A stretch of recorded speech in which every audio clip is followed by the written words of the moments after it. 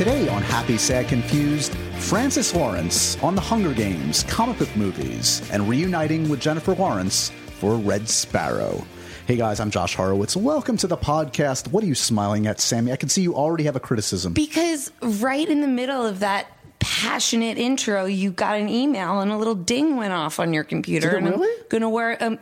I'm going to leave it in because I want people to know leave it in, and I want to know if they heard it. I'm not perfect, guys. I left my computer open, and yeah, I'm popular. I get emails occasionally. So I was waiting to see if you were going to restart it, but you were you didn't even. I was you were so in the focused. zone. Yeah, you know how I get in the P zone, the podcast zone. Can you do me a favor one time? Press record before you're ready, so everyone can hear you practicing that first line. Please stop reading the illusion. Yeah.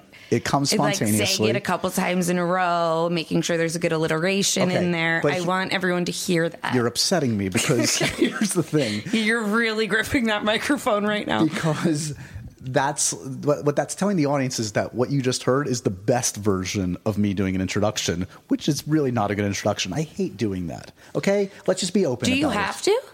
What should I just do, like, hi, Sammy? Guys.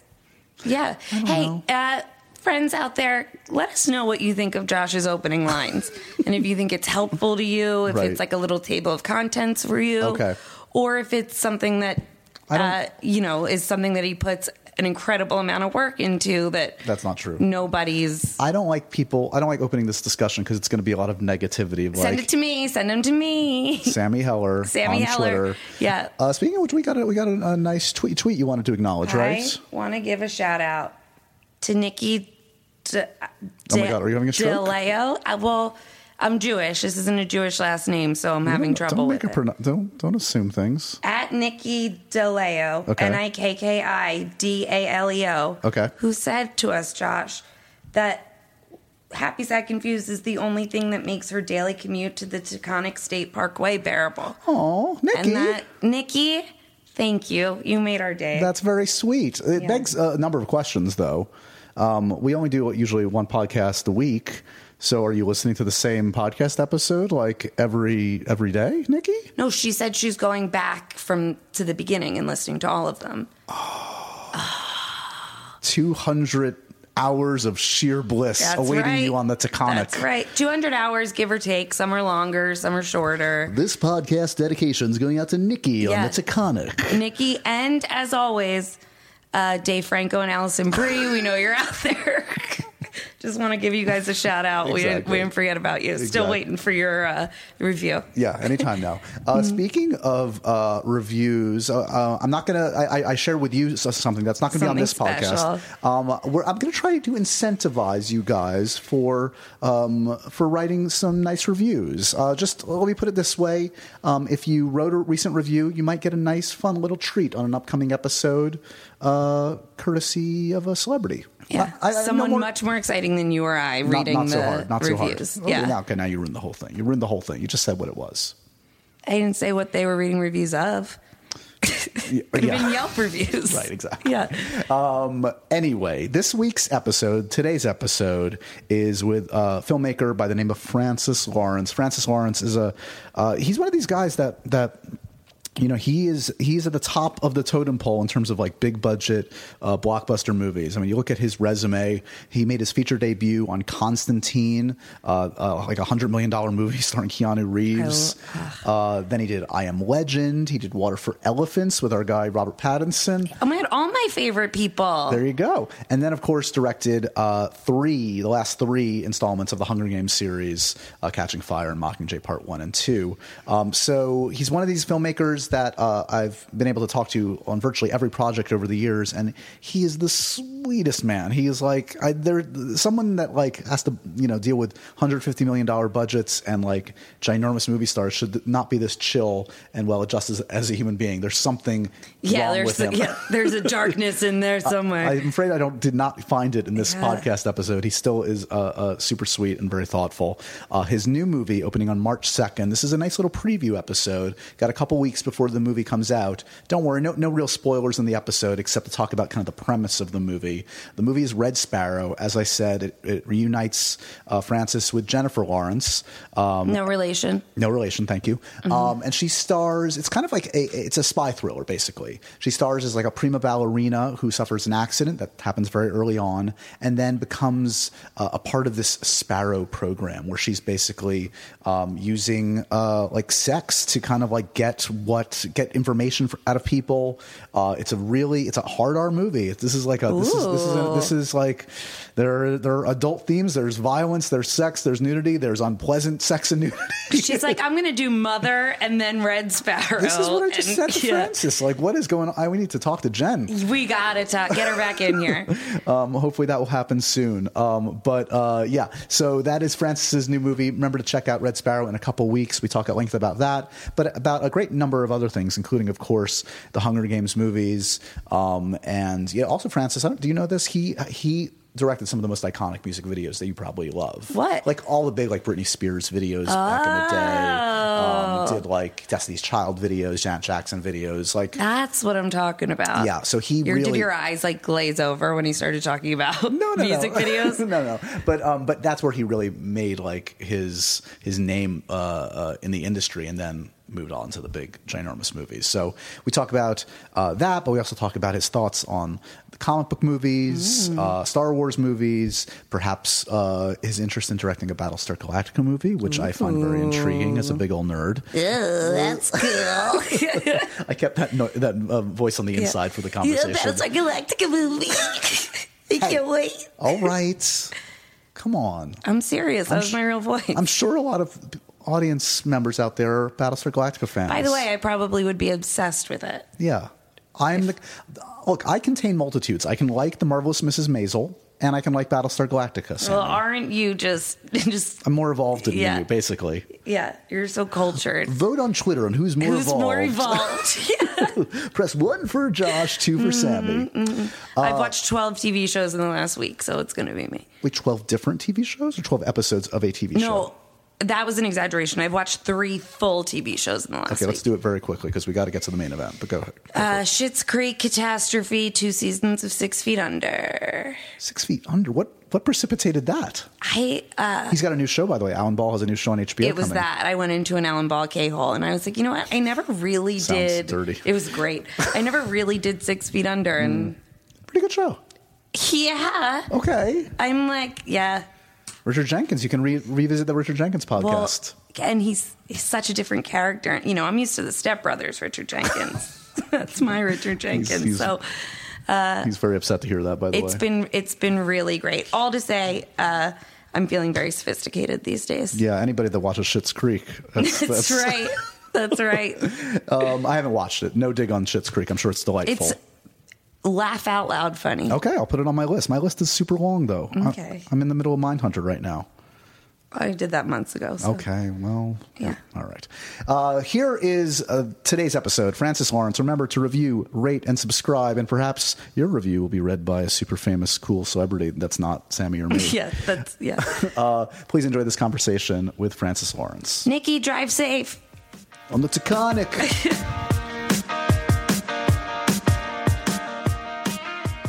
Mr. Frances Lawrence, welcome to my office. It's good to see you, man. It's good to see you. It's good to see your little man cave here. Yeah, what do you think? Does this reflect the Josh Horowitz you've talked to a dozen times over the years, or what? I'd say it does a little bit. Uh-oh. Yeah. Oh, yeah. I was going to say there's no alcohol, but I see alcohol now. Of course, there's alcohol. Yes. Yeah, I'm totally inebriated right now. No, not at all. I have to say though, I was a little jealous that I didn't get offered a shot at the last Mockingjay premiere, but everybody else did. Oh no. I hold a little bit of a grudge, just so you know. We'll do shots at the end of this podcast. Okay. Congrats on the new film. We're going to cover a lot, but the new film we should mention is Red Sparrow. Yeah. Stars our buddy Ms. Jennifer Lawrence, Joel Edgerton. You've got quite a cast actually in this. Yeah, it's a great cast. A good ensemble. Yeah. First, let's just catch up sort of like where we're at in our lives and times right now. Have you caught up on your screeners, or have you come out of like the Red Sparrow cave to kind of enjoy 2017's best? We finished the movie a couple of weeks ago, so I have had a chance to watch some of the screeners, which has been good. Yeah, there's been some good movies this year. I still have a few more to catch up on, but Yeah, it's been nice. Anything strike your fancy? Anything that blew you away? This year, for me, the top two are Phantom Thread and Dunkirk. I think those were definitely my sort of standout films of the year. Yeah, I could go on at length about both. I mean, Phantom Thread, I feel like it really hit me the second time I saw it, actually. Like, I think it's... I don't even know what to say about it. It's like what has my shorthand been? I feel like it's like Punch Drunk Love meets like a Curb Your Enthusiasm episode.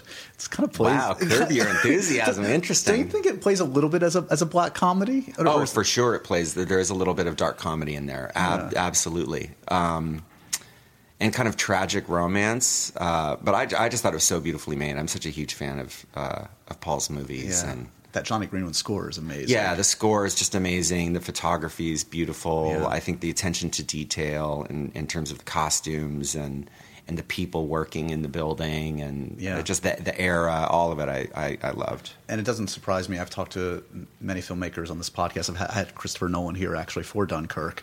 And yeah, I mean, that film is just a staggering achievement in what he's... the eventizing of movies in a positive way, which is something we can talk to about the kind of stuff that you've made, stuff that demands to be seen on a big screen. And he's using that canvas just as well as any filmmaker out there. Yeah, I think he's kind of doing it better than anybody else. It was... I think one of the things that I really enjoyed most about Dunkirk was that it was just... It's such a visual movie, and I don't mean visual for style's sake, but it's like really telling a story visually. Yeah. And I mean, it's almost a silent film, and it's just staggering. It's emotional, and it's epic in scope, and it's sort of a moment in history I didn't know that much about. So to be able to learn something at the same time, but just beautifully, beautifully done. Yeah, and also another great score. Oh, yeah. Well, Hans Zimmer, of course, is a regular guy, yeah. I mean, I feel like, I always can go back and forth. Like, one of my favorites of this past year, which sadly didn't get a lot of Oscar love, was Molly's Game, which, I love that Sorkin dialogue, et cetera. But then I think to things like Dunkirk, and I think, a film that's been referenced many times on this podcast is Mad Max Fury Road. Yeah. Which is another one I would put in that category where, what did that... I don't think he even had a script, right? Like, infamously, he had, hundreds of pages of basically storyboards. Yeah. Fascinating. Yeah. No, that's also one that was meant to be seen on the big screen. I think we saw that, a fair amount of us from the Hunger Games saw that in Atlanta, in one of those sort of premier digital 3D theaters in downtown Atlanta somewhere, and it was a fantastic experience. I don't think it translates quite as well to the small screen. No. A little bit like Gravity. Gravity's another one of those movies that was unbelievable on the big screen and not quite as great when I went to go show my family on the small screen. Especially on that one, I would say. I have revisited Mad Max. I think it can still suck you in, but Gravity, it was the term that was used. I remember at the time, and I agree. It kind of was a ride. It kind of felt like it's like, to use the cliche terms, it was a journey, it was a ride, but it was that. By the end, you felt like this emotional catharsis, and you physically felt exhausted. Yeah. But brilliant filmmaking. So where are you at right now? You seem relaxed and happy, because has your film been put to bed for a while? Have you been kind of sitting on this for a bit? No, or? I mean, just for a couple of weeks. I mean, we finished it a couple of weeks ago, but it was a fun movie to make. Yeah. So talk to me, because the last time we spoke was probably for Mockingjay Part 2. Yeah, right. It's been a few years, but probably 3-year gap, right? Which is appropriate for a filmmaker generally, 2 or 3. What? I think just over 2, because it was November of. So we're barely over 2. 18, 16 maybe. Okay, so you didn't take much time off. It sounds like. I mean, No. I mean, I started developing this. I think we were promoting Mockingjay 1. I remember having the conversation with the president of the studio after I had read the book and sort of pitched her my take very quickly over the phone. I was standing in the lobby of the Hard Rock in San Diego at Comic-Con. Amazing. For Mockingjay. Well, actually, that was Mockingjay 2, maybe. Okay. I think it was for Mockingjay 2 we did that. So July of that year, I pitched her my take, and we started developing it. And it came, and I started talking to Jen about it immediately, and it came together really quickly. So it's... there's a lot to talk about in this film. It's kind of I wouldn't say surprising in some ways, but it's... probably is it your first R-rated film since was Constantine? Constantine was R, but it was not intended to be an R. Right. That was that could have gone either way. This one was a PG-13 movie that got an R rating. Right. This is a deservedly R-rated movie. This is an adult spy thriller, for lack of. I mean, I don't know. Is that the genre? Is that the classification we put into it? Yes. So what's is that kind of like a genre that you have always gravitated towards? Something that you not necessarily. I mean, I'm a fan of the genre. It was I didn't sort of decide one day, next I want to do a spy film the next day. But it was definitely, I mean, there's been some great spy movies made. I think that's actually one of the tricks with getting involved in a very specific genre. I mean, most of my movies have been kind of mashups, which makes it a little easier in a sense, and you can avoid cliches, I think, in a much easier way. When you get into specific genre, as this is, I think you kind of have to fight those things as you progress. And it's interesting because in watching it, I just watched it yesterday. Yeah, I think I still would call it a mashup in some ways. I mean, like the first half hour, I felt like I was watching like a little Black Swan, a Brian De Palma movie, and then it kind of it swerves into, you sort of get a handle on what the narrative is going to be, but it kind of plunges you into it's got a great kind of like opening without ruining anything, kind of like setting up her as this prima ballerina, right? But I mean, are you the kind of filmmaker, like what are your references that you bring up with your collaborators when you're approaching a film? Are you referencing other films? Are you referencing art or what? On this, no, I will definitely say I think that there is, I mean, with the ballet in it, I mean, I think people will sort of parallel a little bit of Black Swan, although it has nothing to do with Black Swan. Sure. I think there definitely is. I'm influenced by De Palma, so I think that there definitely would be some De Palma in there. I think for this one, sometimes I reference films. I mean, when we did Catching Fire, we looked at a lot of Vietnam, war stories and things like that, sort of various things, and that definitely influenced a lot of the arena and that. In this, a lot of it was photography, so getting together with my production designer as we started to figure out what the world was going to look like and making sure that we present it in a way that's not as expected. Because I think when you think of these kind of socialist Russian stories, you think just sort of gray. Right. And the movie's actually quite colorful, and I was sort of really happy once we dove into the research to find that there's quite a lot of color available in that part of the world, and we utilized that. But a lot of the references for us was photography and even sort of Russian propaganda paintings and posters, sort of post World War II. It's also interesting, like it honestly kind of took me a little while to figure out like what time period it was set in. Is that intentional in terms of like it in some ways it has a very kind of timeless quality. It's well, you tell me, what was the approach in terms of like there's no title card saying what year it is? How much thought process was put into that? Well, that was part of the world creation. I mean, I definitely want it to feel as timeless as possible. One of my biggest pet peeves is when there's a movie you love and you revisit it and you see just how dated it is. It's like, I love The Terminator. You look at The Terminator now, there's just so much kind of dated material and look and fashion. And every time you watch Wall Street and you see like Michael Douglas with that like giant phone on the beach, you're like, okay. Exactly.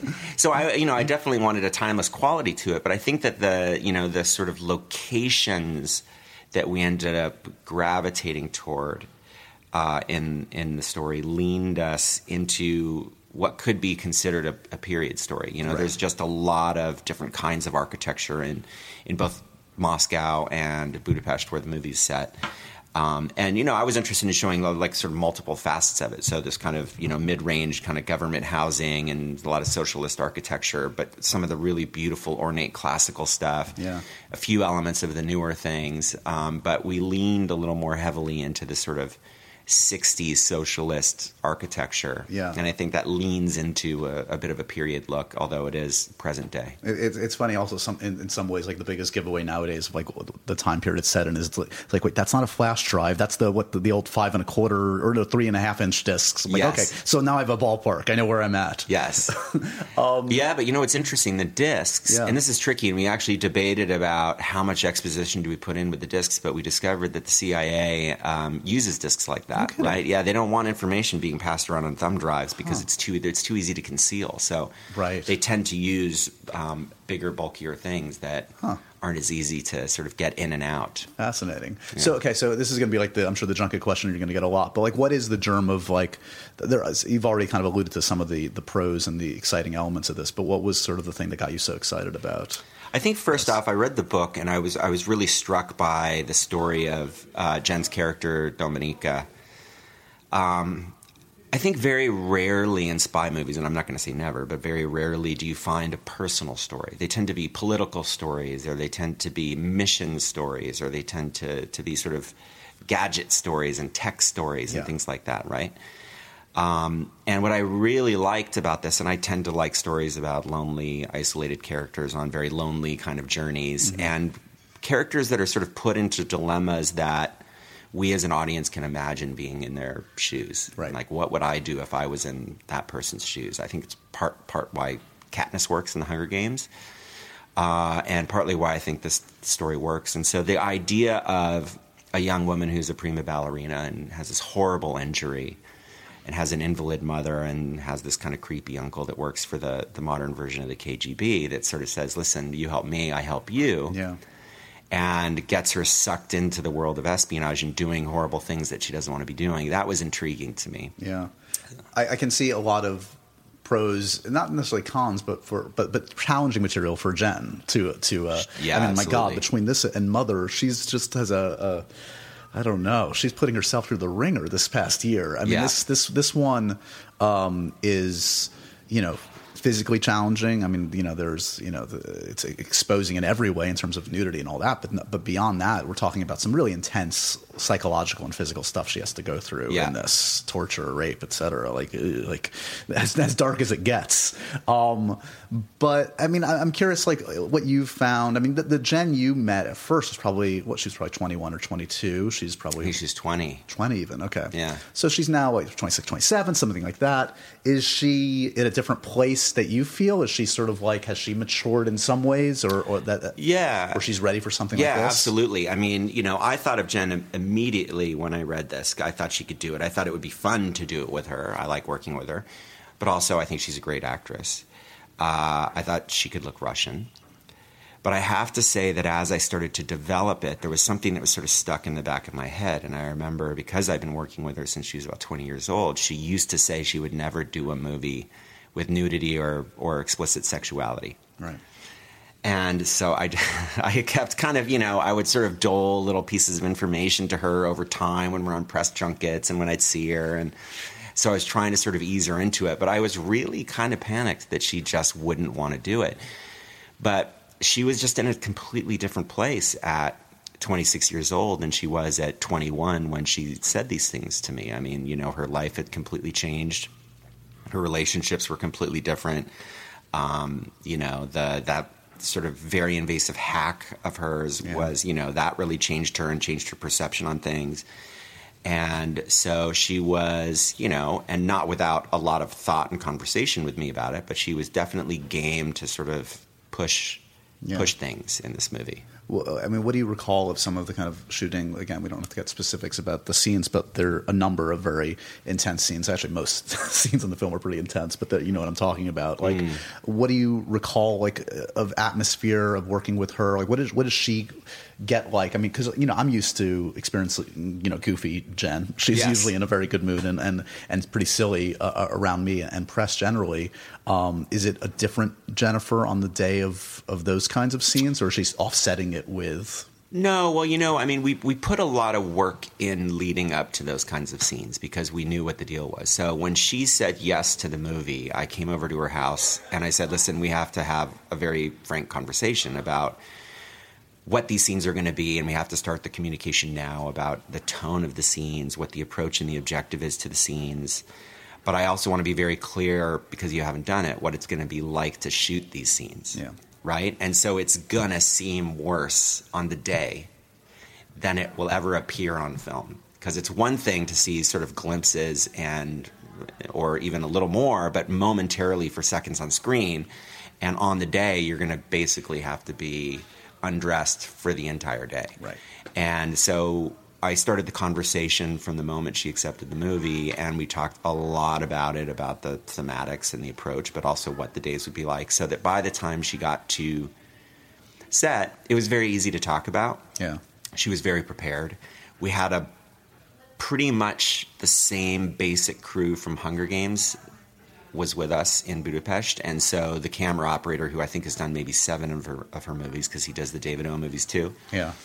My AD, who's done 2-3 movies with her now, my DP. I mean, That's when you huge. sort of whittle it down to who's going to be on set, it was very familial to her, which really helped. Yeah. The other thing that ended up, and this was unintentional, that really helped, was that our very first day of shooting, there's a scene early on in the movie, which you know, where she goes into a steam room and kicks the... There's some violence. Shit? Can I say shit on your podcast? Kicks the shit out of this couple. Yeah. And the couple's naked and they're having sex in the steam room, and it's nudity, sex, violence, day one. But what was good for her was to see how we as a crew approached the scene, how respectful we all were, the privacy we gave them, how contained we kept the video village so that not everybody was sort of looking and gawking and all of that. And also to see how comfortable those actors were, that it was like, you know, it was work. Is there, I mean, the nature of your relationship with her, this is 4 films in now. Yeah. I would think she's comfortable saying, no, fuck that, I don't want to do that to you. Yeah. Like, right? I mean, it probably, in those words, almost verbatim, I could see her saying. What happens when an actor says that to you? You have something like, you know, you really believe in a shot or an angle, and it could be nudity or not. It doesn't necessarily have to be that. It could be a line. And Jen says, I just don't agree. What's your role there? You know, I mean, I really try, and Jen is really good with this kind of stuff, and the rest of the cast is too. I really try and put as much out on the table as I can ahead of time. Because the thing that I hate the most is when people throw you a curveball on the day. Right. I don't mind the questioning of anything ahead of time. And I actually like that because sometimes people catch things and, you know, it's good for the movie. But once you're on the ticking clock. Like when you're on the ticking clock and you've you've got stuff to do and they've had plenty of opportunity to pay attention and chime in and they decide to do it in the last minute, drives me bonkers. Right. And I don't do well with it. Got it. Jen doesn't do that. I mean, occasionally, like suddenly a line will pop out out for her, and she'll want to tweak it or take it out, and it's usually fine. But I can't remember asking Jen to do something on the day that's surprised her or caught her off guard, and she's refused to do it or really sort of come at me. Yeah. What she's also good at is if she has an issue with something, she'll propose an alt, as opposed to the people that just say no, I won't do that. Come up with something better. Like, okay. Yeah, she's like, hey, what if we... Here. Yeah, she's a creative collaborator and not just somebody that's going to say no. Probably another reason I was just thinking, like, of the 2 major collaborators in her life, it's you and David O. Russell, right? Who's a notorious, like, you know, loves collaboration. I can't think of a more different personality than you. I mean, I haven't seen you work on set, but I feel like I know you enough to know that you're not a David O. Russell, for good or for bad. No. Yeah. But I feel like that speaks volumes of her. I mean, I don't know what the common denominator is. Maybe it is you're both just collaborators in different ways. I just think that we are, I mean, I don't know him well at all. I mean, I've met him before, but I think we're just polar opposites. And I think Jen has the sort of bandwidth to like and appreciate both things. Right. I think she likes the way that I communicate, and I think she likes the efficiency, and I think the kind of organized, calm manner of the way that I work and the specificity of it. But I also think she likes the organized chaos. The chaos. I think she does. I think there's something for her kind of attention that it keeps her on her toes. And as volatile as it may get sometimes, I think it's good. And by the way, you sort of can't deny it. You look at those movies, and there's just an energy to David O. movies. I love them, and you see what he gets, and you're like, his personality comes through, you know? There's energy literally in that camera. You can feel it. Yes. So, talk to me just a little bit more generally about like where you were at. I mean, it sounds like you didn't really want to waste time after that Hunger Games experience, which was probably a good 5 years of your life, I would say. It was, 5 years. 5 years. That's a chunk. And just remind me, when you signed on for Catching Fire, it wasn't until you were like midstream into production that they came to you. You started discussing and decided this wasn't going to be a longer term. Well, it was weird. It actually happened in prep, which was really surprising. So I signed on for Catching Fire and jumped right in. I mean, I got hired on a Thursday. I was in the offices on Monday and going. And I remember sort of thinking like, oh, this is going to be weird. I mean, I guess it'll be like, you know, some of those early Harry Potters where they'll just go through at some point in my production, there's going to be some new director coming in and, meeting the cast, and that'll be weird. Right. But I don't blame them because they had dated the Mockingjay movie. And I'm like, there's no way they'll have seen Catching Fire before they need to start Mockingjay. Right. And it was in prep, and Nina, one of the producers, came to me and just said, hey, listen, we think, that the collaboration is going really well. And, she and John, my other producer in the studio, would want me to stay on if I would consider it. So, which was really surprising and really flattering. And was there any hesitation on your part? A momentary hesitation of... There had to be a real powwow because there was a moment where Catching Fire was finishing and the two Mockingjays we did back-to-back were starting. So there's a moment where we were literally doing all three movies at the same time. Right. We were shooting the Mockingjay movies while finishing Catching Fire. Wow. And that was a crazy, crazy time. So we needed to have a powwow about whether or not that was possible. And I needed to have a talk with the family to make sure they were prepared. Ready to lose with me lose friends to be for a couple gone. Months at least, and then maybe a couple years. Yeah, exactly. But really, that was it. I liked everybody involved. Yeah. And so when you look back at those, or if and when you do look back, they're three distinct films, but they're also back to back to back, and just like that was your focus for 5 years. Right. So I don't know. Are you able to kind of differentiate the experiences, or does it kind of like all morph into one kind of your postdoctorate degree in Suzanne Collins? Oddly, it's a little bit of both. Yeah.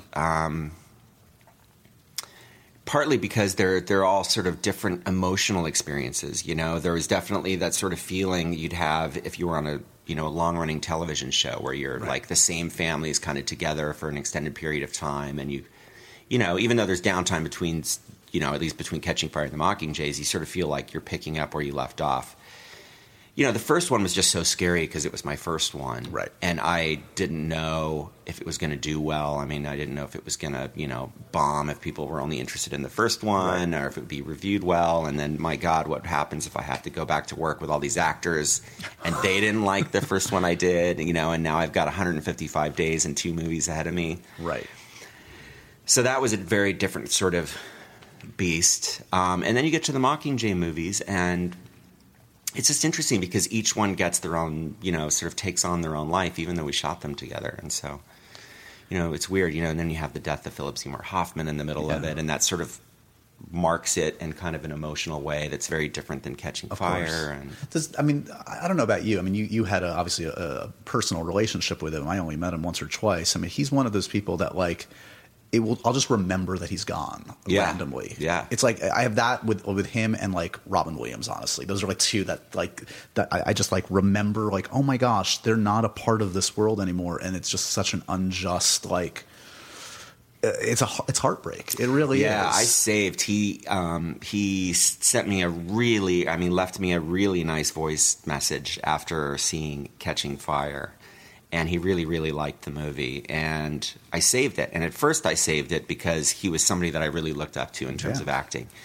And I saved it into the Mockingjay movies. And then when he died, I couldn't erase that voice message. And I literally just erased it in December. My dad died. And I don't know why, somehow emotionally, I was ready to erase it.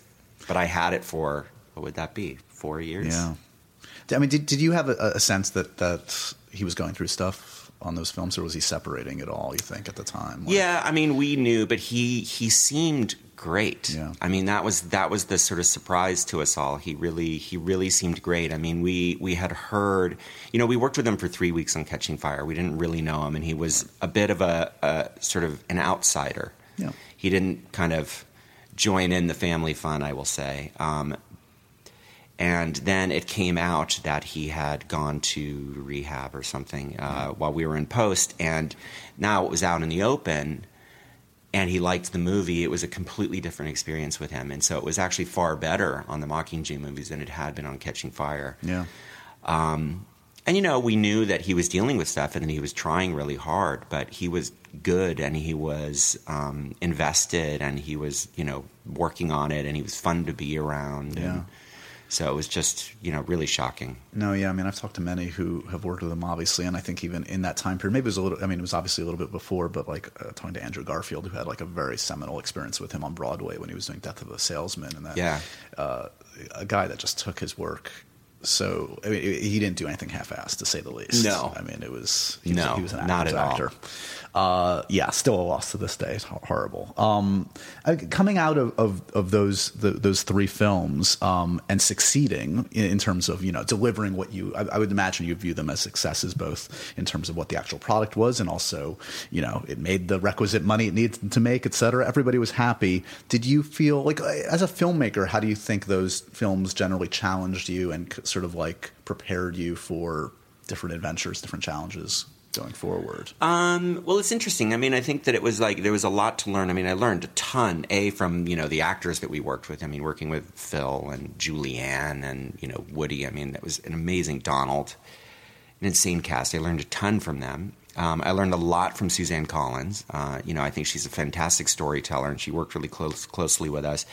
But it was also, in terms of sort of long-term storytelling. I was so used to sort of dealing with the 2-hour format to really start to think 6 hours of movie was really different. And to see where they all go and to really think about the separate dramatic questions for each.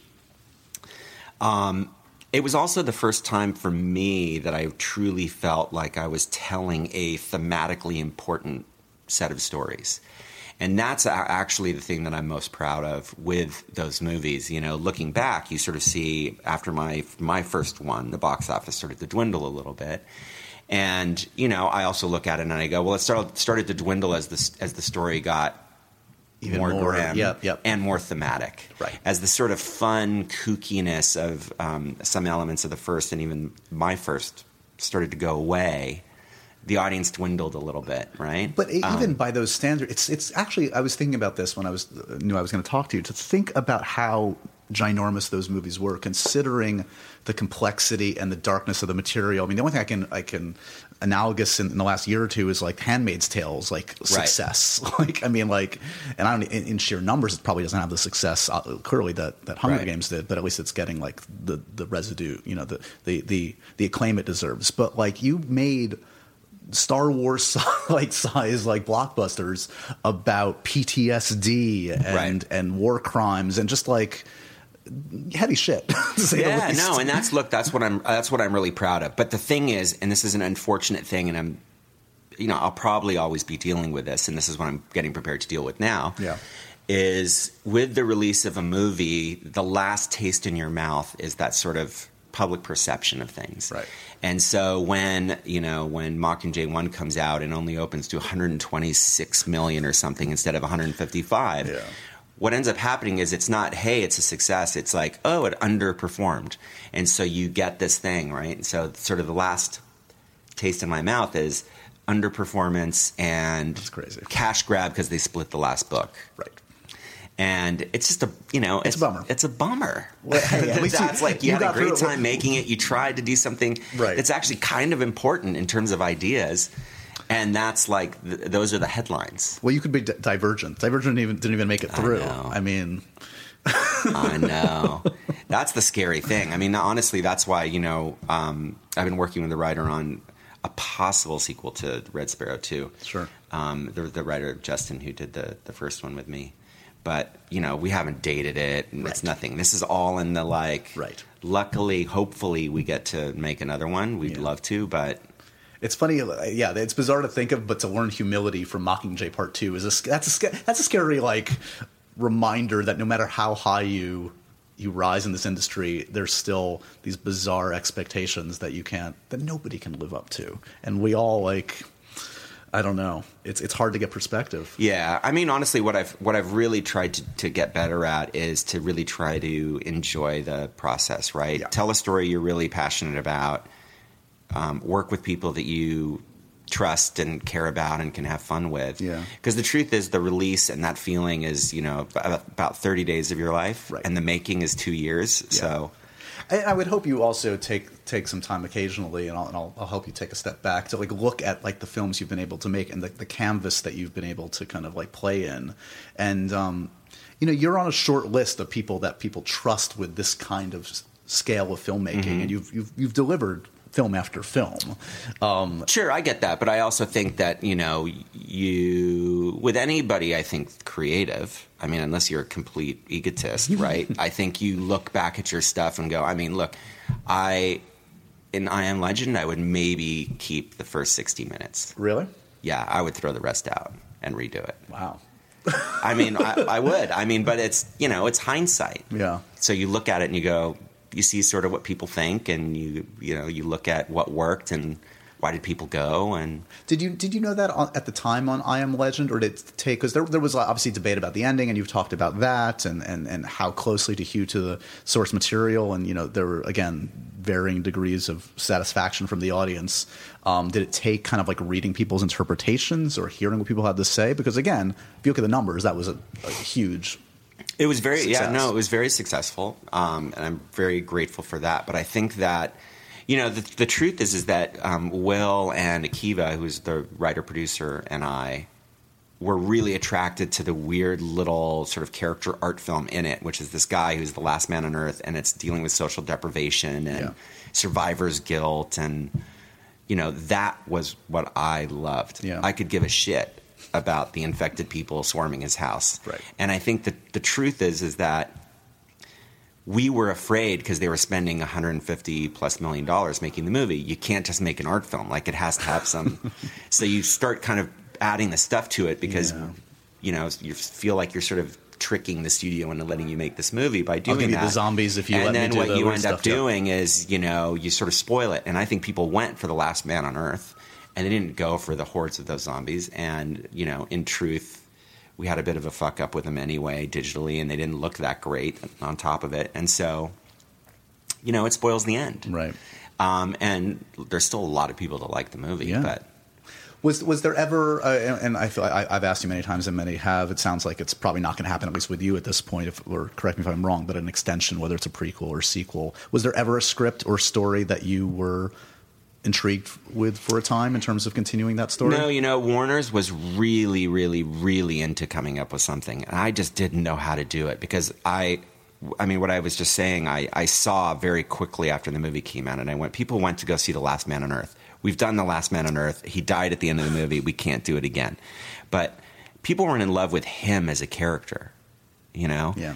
It's not Indiana Jones, right. Like this kind of iconic character that you just want to see again and again and again. Yeah. And it just felt forced to do a prequel. And that was basically, we would have been doing Contagion. Right. And to do something that's a follow-up either doesn't have him in it, or you have to do something really dumb, which is, scientists have taken his DNA and,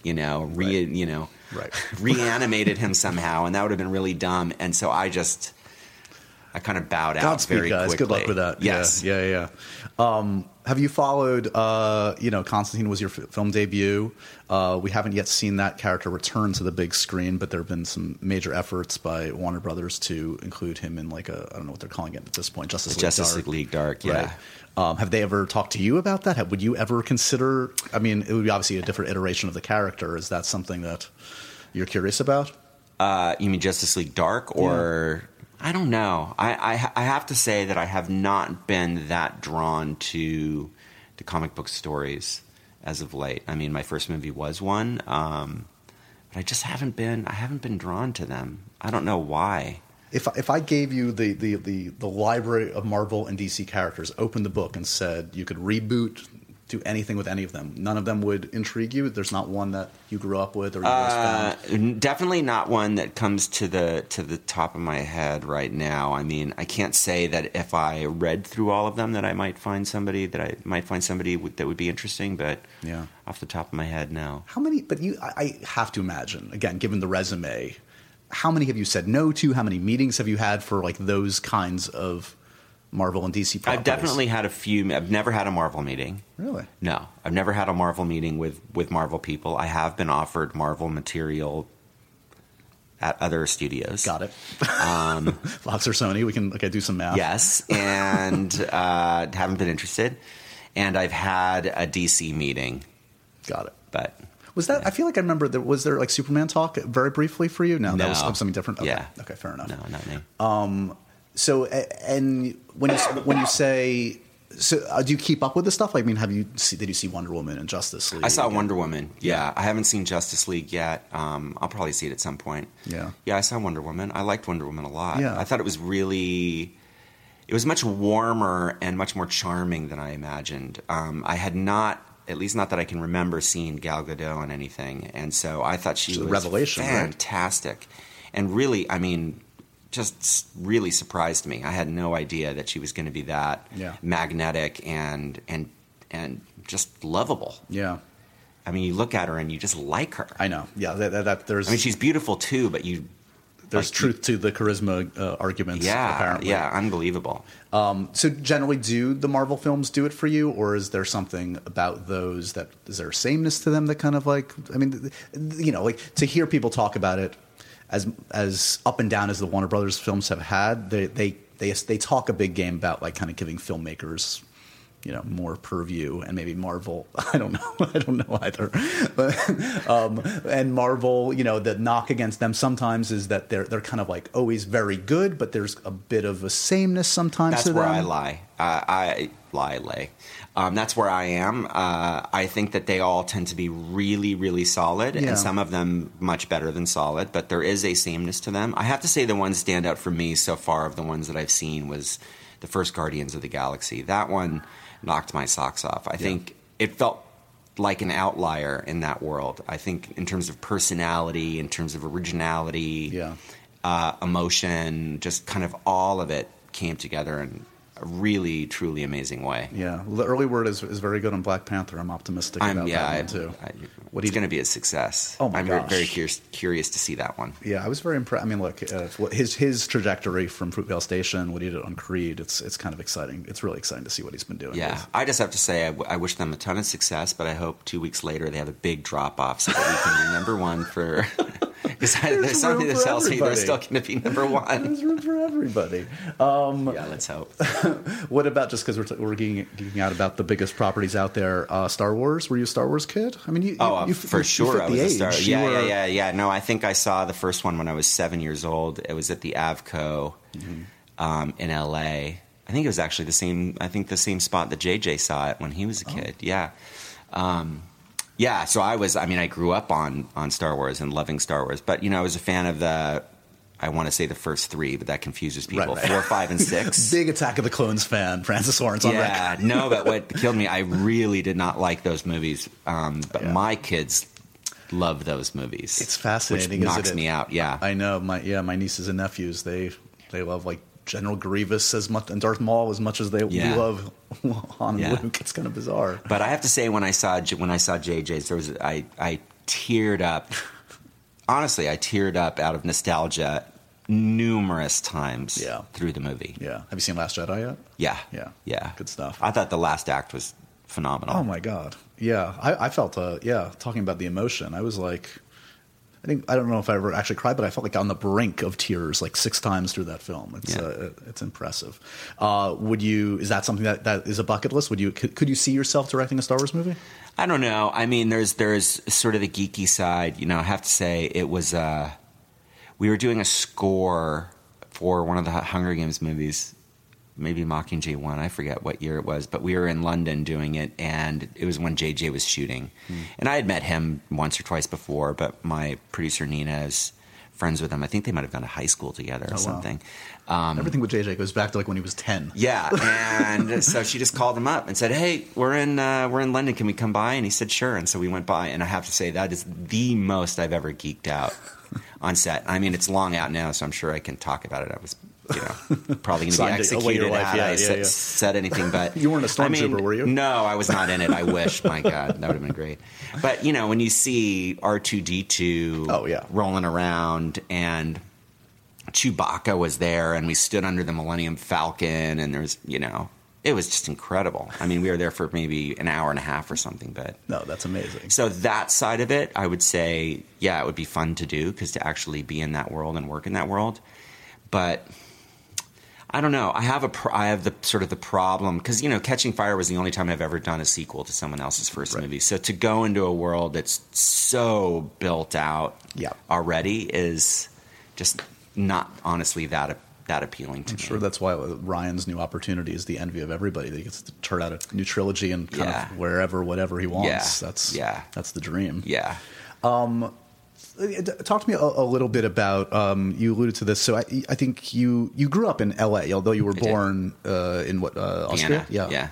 Yeah. So were you like the 10 or 12-year-old that was running around with like a Super 8 camera, or I went through a phase. I was that kid right after Star Wars. I sort of would run around with a Super 8 camera, and I would, you know, put together little short movies, and we had to put together plays as well.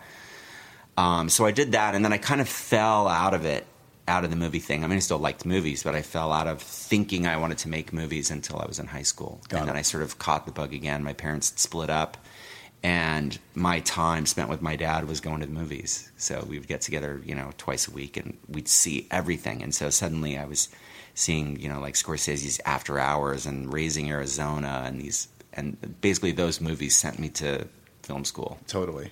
And, you know, many, know of your filmography was predated by some of the most influential music videos at the time. I mean, was that, and that was a significant probably period of your life where you were doing commercials and music videos. Yeah.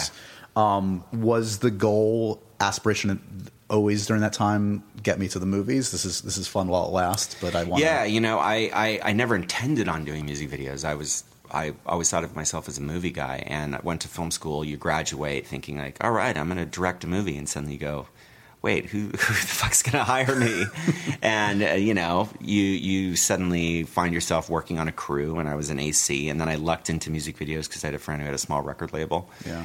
And he asked me to help make a video, and that led to another and another and another, and then next thing I knew, I had this kind of great, really fun career doing videos, and I spent 10, 12 years doing it, which I'm actually really grateful for. It gave me a sort of a real, you know, it was like going to school for filmmaking, dealing with personalities and equipment and effects and trying different things and shooting in different countries, and you just sort of get all of that out of your system. Yeah. So by the time I made my first movie, I had already had 350 plus shoot days under my belt. Well, and yeah, you alluded to this, but like, yeah, sure, your first movie you're working with Keanu Reeves, but you'd already worked with like, you know, Beyonce and Janet Jackson. Like, these are the biggest personalities and, you know, big egos. That's not a negative I'm saying, but like, these are, you know, notoriously performers have very specific ideas of the way they want to be presented. So you got a good schooling and sort of how to deal with every kind of personality, I would imagine.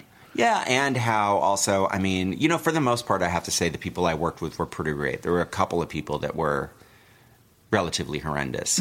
Most were great, including the people you just said, I have to say. They were actually pretty nice people.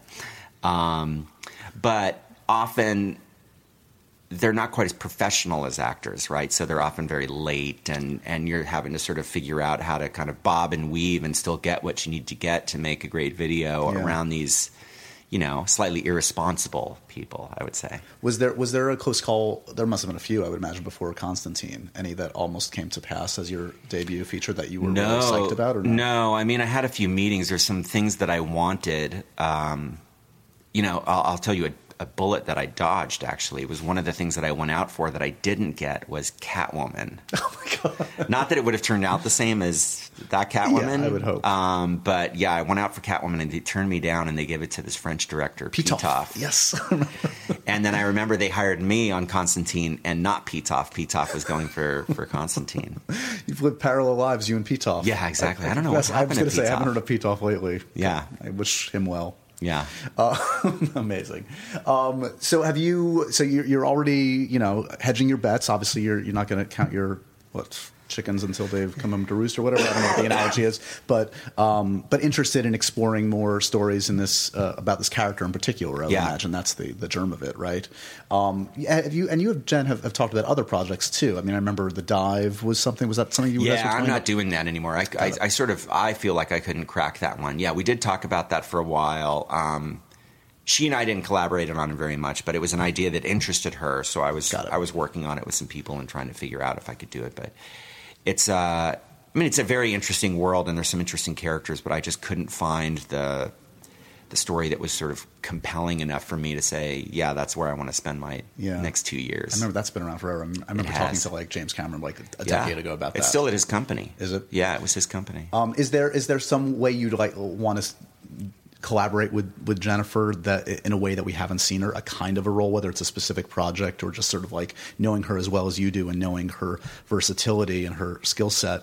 I don't know, something that you think could challenge her in a different way and also excite you. Well, that was part of what was exciting about Red Sparrow, was to go, okay, we just spent 5 years, collaborating on the same character over and over and over and over and over again. Right. And, again, she has not the longest attention span. And so I think, honestly, she was a little bored with it, which is understandable after, 5 years. And so part of what was exciting was to say, let's do something completely different, speak differently, look differently, move differently, train for some, special ability, the dancing and the ballet, do that, push yourself into different kind of tonal and emotional territory.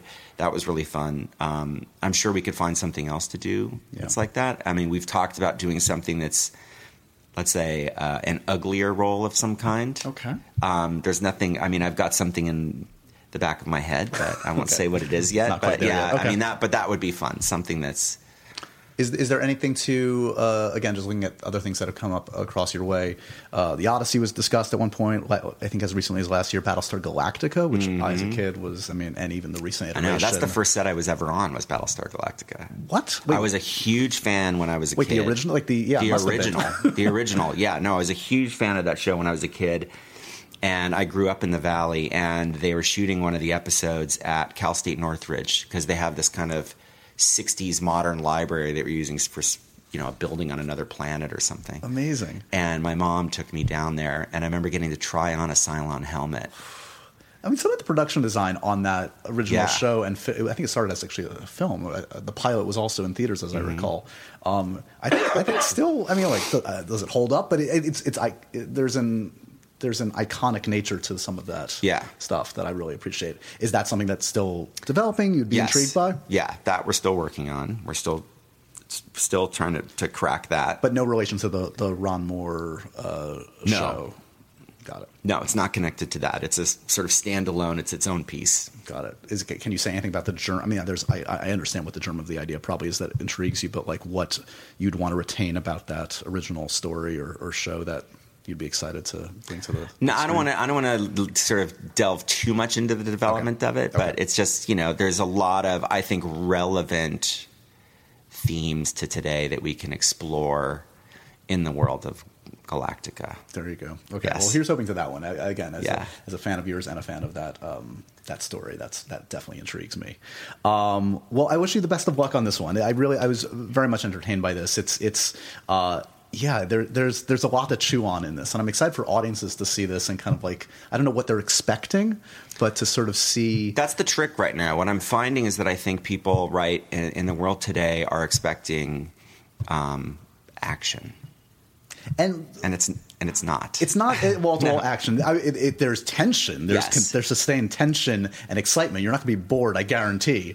But and I also think people aren't expecting it to be as rough as it is. Yeah.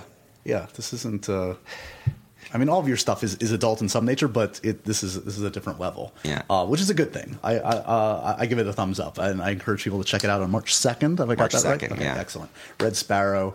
It's always good to catch up with you, man. Thanks for visiting my silly office. Absolutely. And on to the next one. And so ends another edition of Happy, Sad, Confused. Remember to review, rate, and subscribe to this show on iTunes or wherever you get your podcasts. I'm a big podcast person. I'm Daisy Ridley, and I definitely wasn't pressured to do this by Josh.